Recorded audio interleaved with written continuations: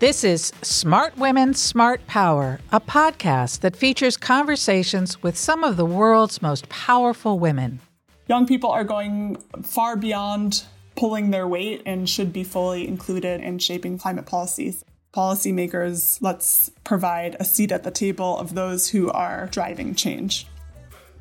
We feature women who are breaking barriers and shaping the future of foreign policy, national security, international business, and development. I'm Suzanne Spaulding, the Interim Director of the Smart Women, Smart Power Initiative at the Center for Strategic and International Studies in Washington, D.C. The Smart Women, Smart Power podcast is supported by Raytheon.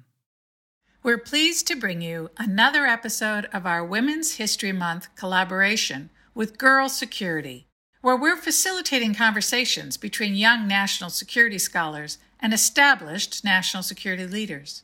Today's guest interviewer is Girl Security scholar Ilinca Drondoe, who discussed the climate, gender, security nexus with Molly Kellogg, a gender, climate, and security advisor at the United Nations Environment Program.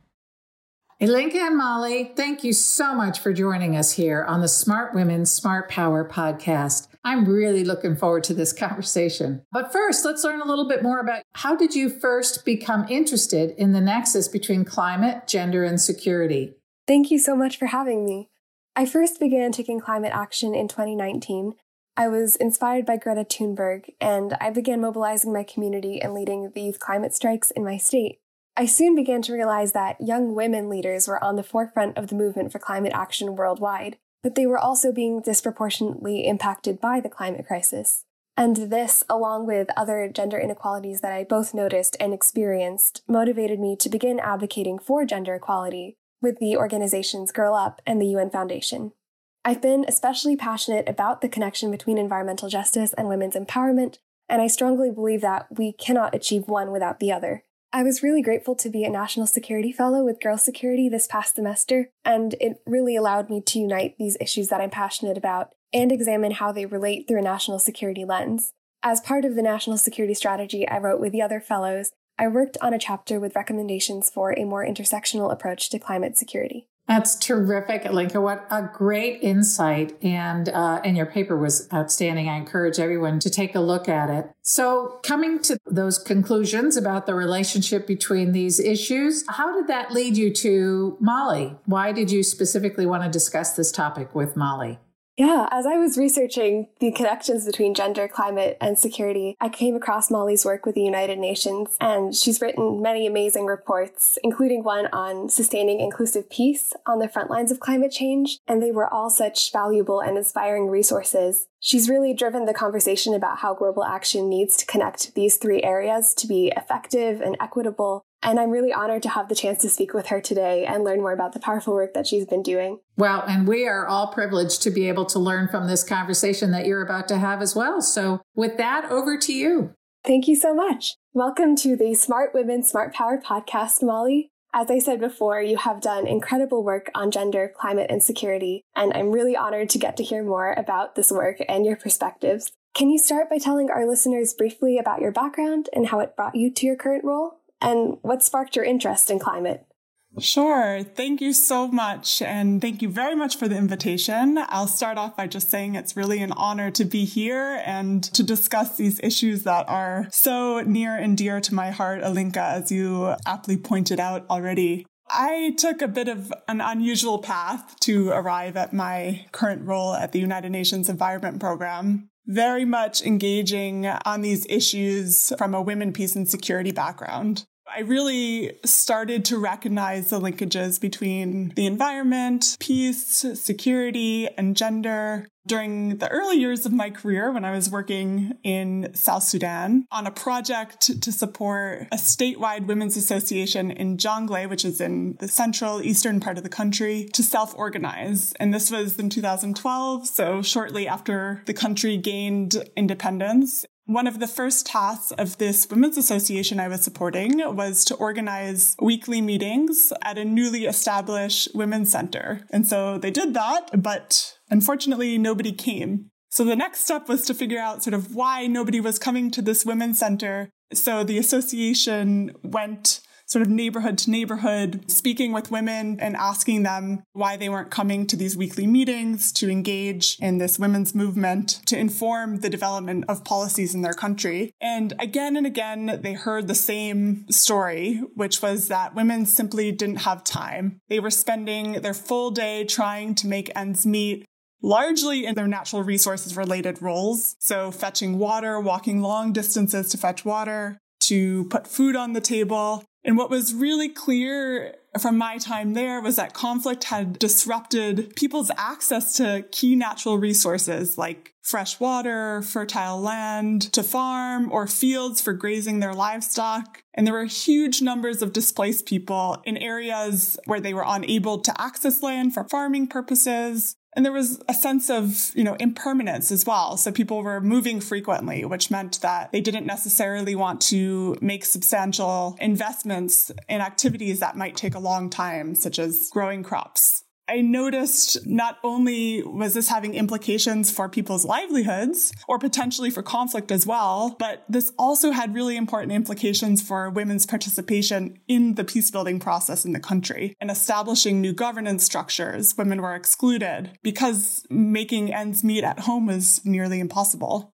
It was not until later that I started to realize the added impact of climate change as another factor that kind of contributed to limiting resources, particularly in contexts that were already affected by conflict. But the Women's Association that I was working with at this time did something very smart. They donated a large chunk of land to start a community garden in what was a newly established sort of women's center. And women started showing up for these weekly meetings to participate in agricultural activities, because now this was a space not only for women to gather, to participate in policy formulation, etc., but also it served to meet their immediate natural resource related needs and environmental needs. And so for me, this was the first time where I thought, interesting. The environment and natural resources can be a risk due to these converging factors of climate change and conflict, but it can also be a really important entry point to engage women in peace building and in governance processes. And this is a long introduction, but this very much kind of describes the spirit of my work at the UN Environment Program, which is grounded in kind of shifting the narrative so that environmental management, natural resource management in the context of climate change and conflict are used as solutions for engaging women in political processes and peace-building processes and decision-making.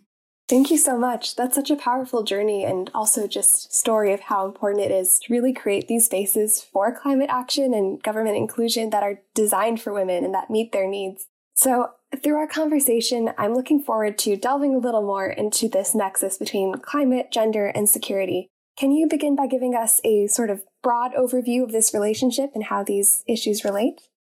Sure, I will do my best, but let me start by describing sort of the relationship between climate change and security in the way that I understand it through my work. And it's really important to recognize that there are no direct linkages between climate change and insecurity. So in other words, climate change does not cause conflict, but they are indirectly linked. And this is the way that we understand these issues. First of all, climate change hazards can exacerbate key drivers of conflict or insecurity, such as through negative impacts on livelihoods, particularly in rural areas, or through the destruction of essential resources, through the destruction of essential infrastructure, such as roads or buildings. And at the same time, we know that conflict and insecurity can undermine the capacity of communities to adapt to climate change. So limiting the availability of or access to essential adaptation resources. This might be economic, these might be environmental, etc.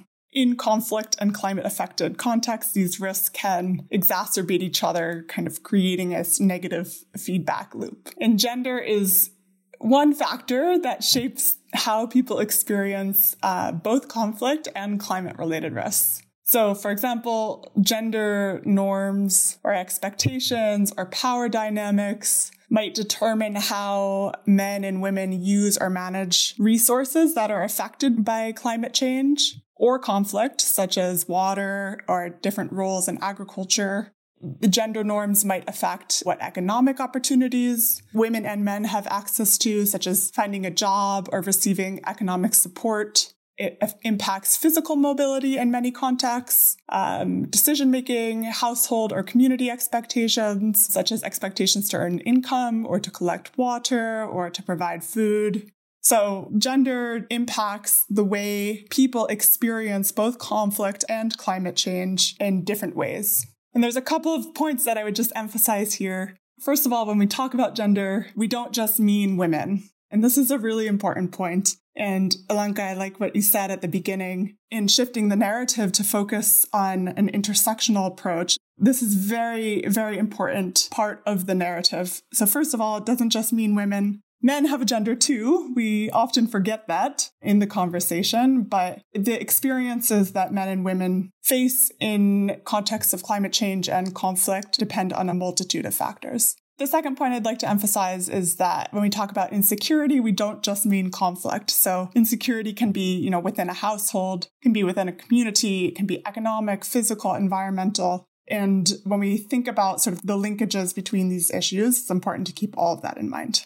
So as of now, climate-related security risks and insecurities, as you mentioned, have not been integrated into efforts to implement the global women, peace, and security agenda. But at the same time, not many nationally determined contributions to the Paris Agreement or other climate action plans reference women or gender at all. How do you envision that we can drive this inclusion of climate and gender into these agendas? And what concrete measures do you hope that more nations will add to their plans? Yes, you are absolutely right that we have a long way to go before climate-related security risks are fully integrated into the Women, Peace and Security agenda or gender into national climate action plans or commitments. But I do want to step back and recognize that there has been quite a bit of progress, particularly at the global level. So, for example, for the last 2 years, the annual report of the UN Secretary General on Women, Peace and Security included a chapter on the security implications of climate change. And this is new. This is a development. There have also been greater investments particularly in peace building and conflict prevention programming that specifically address the gender dimensions of climate change. So there is progress and it's important to recognize. But as you rightly noted, there are only some nationally determined contributions that include references to gender or women, and an even smaller number of national action plans on women, peace and security include reference to climate or the environment. In my vision, focusing on the integration of these issues into policy is really important. But what I would emphasize is what's even more important is the implementation of these issues.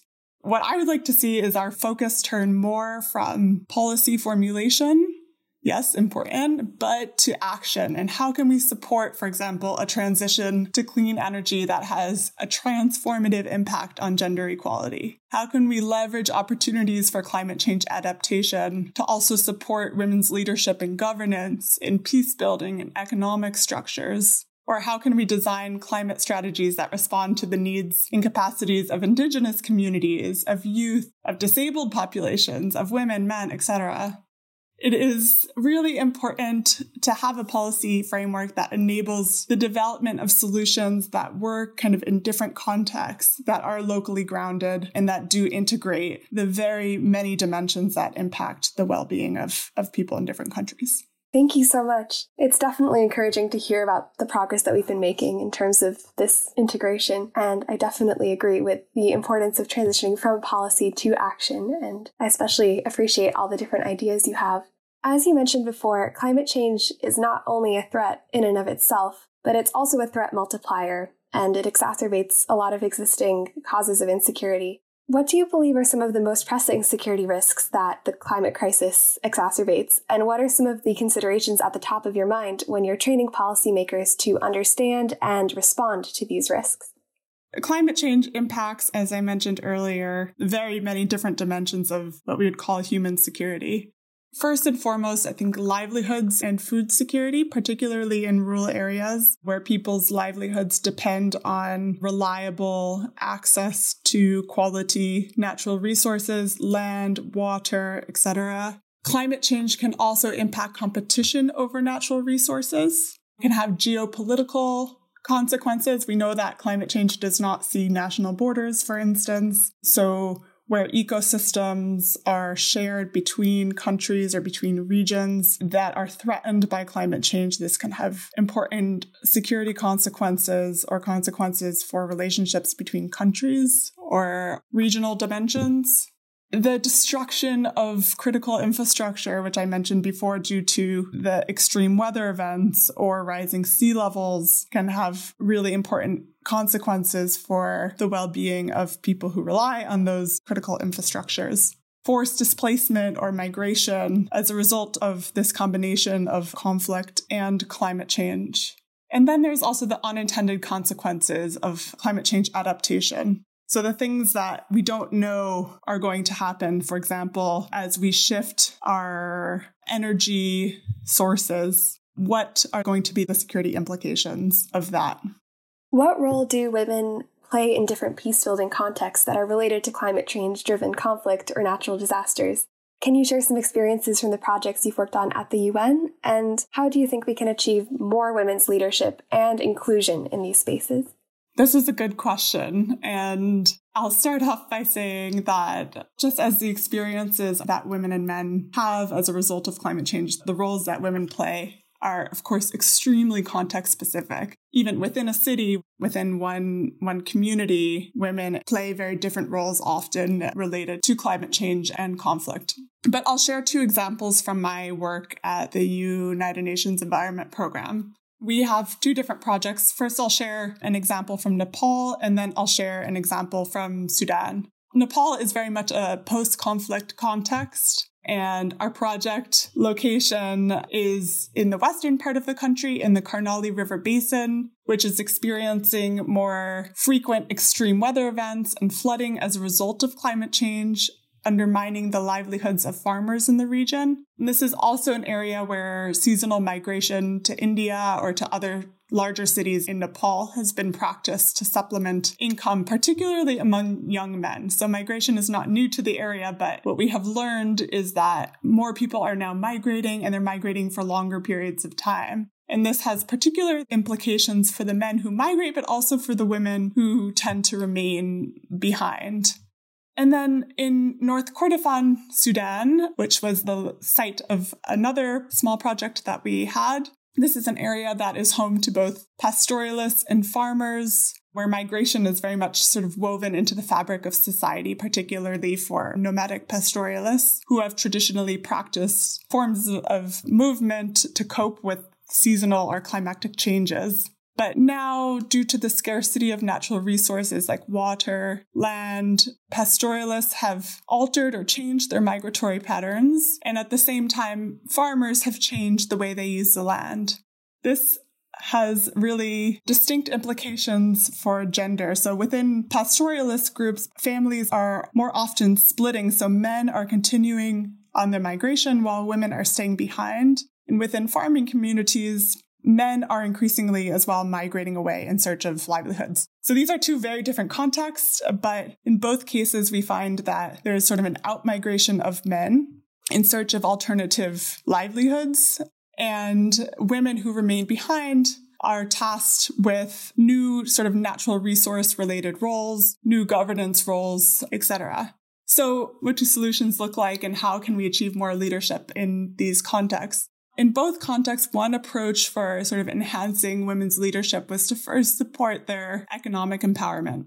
In Nepal, this included things like providing resources for climate-resilient livelihoods. So there's one story of a woman whose husband migrated away. She remained behind in this village. Her traditional livelihoods of farming were no longer viable. So the NGO that we supported through this project provided her with small startup funding to start a small restaurant. And as a result, her husband was able to come back and live with her and engage in a business that was not immediately threatened by climate change. And in Sudan, similarly, we found that kind of engaging women through climate resilient livelihoods, providing economic support was an excellent first step to engaging women then in sort of local governance structures around natural resource management, which then had spin-off effects to women engaging more actively in other kind of political structures. So this looks different in different places, but what is absolutely critical is to ensure that any sort of policies or programs seeking to address these issues are informed by really locally grounded analysis and understanding of what the different climate, gender, and conflict dynamics are. Thank you so much for sharing these examples. I think they really illuminate how different contexts impact gender, conflict, and environmental issues. And I especially liked just the emphasis on that bottom-up approach that really takes into consideration the struggles of different communities. When I was conducting my research with girl security, I came across the UN's Gender, Climate, and Security Report, and you authored a chapter in it discussing women's role in addressing urban climate fragility risks. This report was incredibly helpful and illuminating, and I was wondering if you could elaborate on the situation in Sierra Leone, which is a powerful example of how environmental initiatives can be an entry point for women's participation in local governance. Yes, this was based on research that I conducted in Freetown, Sierra Leone, in collaboration with the Georgetown Institute for Women, Peace and Security. Freetown is a city in which there are a number of different risks converging that impact sort of residents' vulnerability to climate change risks. Freetown has a very unique topography. It is surrounded by very steep hillsides and has a long coastline, which makes it particularly vulnerable both to sort of extreme weather events, so extreme harsh storms, increasingly harsher and more frequent storms, as well as sea level rise. And it has also experienced very rapid and unplanned urbanization, particularly in the wake of Sierra Leone's 11 years of civil war, which ended in 2002, which really outpaced the government's capacity to plan for and absorb the influx of new residents. As a result, the city saw the construction of informal settlements. The city also has experienced unsustainable environmental practices, so logging, stone mining, sand mining, which further degrade the soil's capacity to absorb these heavy rains or to manage sea level rise. And it has a history of gender inequality. There is a really strong women's movement in Sierra Leone, but there are still low levels of women's representation in government. Women experience lower levels of education, fewer economic processes. So you have all these converging risks that leave people living, particularly in the city's informal settlements, which tend to be built in the city's most exposed and vulnerable areas. So along the city's coastline or up these steep hillsides, particularly exposed to climate change risks. We tend to focus on the risks and particularly who is most vulnerable. And this is really important for policy. So we make sure that we are putting resources where they are needed most. But this can also reinforce narratives that are unhelpful in many ways or fail to recognize what is working already. In this research, I kind of wanted to flip that narrative, and I was interested in seeing what people in informal settlements are doing already to enhance their resilience. What is working? Who is leading the charge? Who is leading change? And I found that actually people are doing a lot, and particularly women in informal settlements, where formal government services or structures are particularly lacking. So there's a great example in the report of the Federation of Rural and Urban Poor, which is a volunteer network of more than 3,000 people. And they self-organize around community savings groups, and they actively engage with the community to collect data, to educate community members on what to do if there is a climate-related emergency, to actively work to make sure that people living in informal settlements have greater access to more resources to respond to emergencies related to climate change. Thank you so much. With all of these experiences and perspectives and values that you've shared in mind, if you were able to set the United Nations climate agenda for the next 10 years and you face no barriers, financial, structural, or otherwise, what change would you enact in regards to climate action and gender equality? Oof, that's a big question. I mean, there's no doubt that first and foremost, what we need to do is cut emissions. And we have the data, we have the evidence, we have the technology. And what we lack is the political will. And I'm not sure how to overcome that except to kind of shift the decision-making power to include people who are the most affected, to engage youth, to engage women, to ensure that Indigenous populations have a seat at the table and are shaping the way decisions are made. And as we do this, we really need to ensure that we are enabling just solutions for climate change adaptation, because we know that mitigation is going to take a long time and we see the impacts of climate change unfolding around us. So particularly where other crises exist, where crises related to conflict exist. So I think I would focus over the next 10 years on supporting and enabling locally driven solutions for climate change adaptation, providing more direct funding to local organizations, to women's organizations, to Indigenous organizations, to small private sector organizations in affected countries to develop and drive their own adaptation strategies. Thank you so much. I definitely hope to see that kind of action being taken soon, and it's inspiring to see that it's already beginning to be part of our agenda. I do have one final question.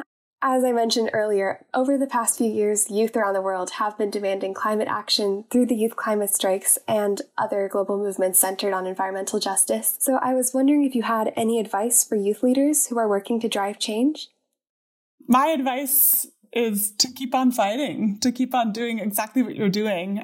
There's no doubt that youth have been driving climate action around the globe. And for me, it's been really inspiring to watch Fridays for the Future and to watch just the movement transforming. So I can only urge policymakers to listen, to include youth fully in the conversation. Young people are picking up the slack that leaders in power have failed us so far, and that's not fair. So young people are going far beyond pulling their weight and should be fully included in shaping climate policy. So just keep on keeping up the fight, and to policymakers, let's provide a seat at the table of those who are driving change. Thank you so much. I think those are all the questions that I had for our conversation today. I just wanted to say how grateful I am to have gotten to hear from you, and I'm very inspired by all of the amazing work you've been doing. Thank you so much, and thank you for the invitation. It's really been a pleasure speaking with you today. Subscribe to the Smart Women, Smart Power podcast on Apple Podcast, Spotify, or wherever you listen to good content. Be sure to follow us on Twitter @SmartWomen. Thanks for listening. See you next time. The Smart Women, Smart Power podcast is supported by Raytheon.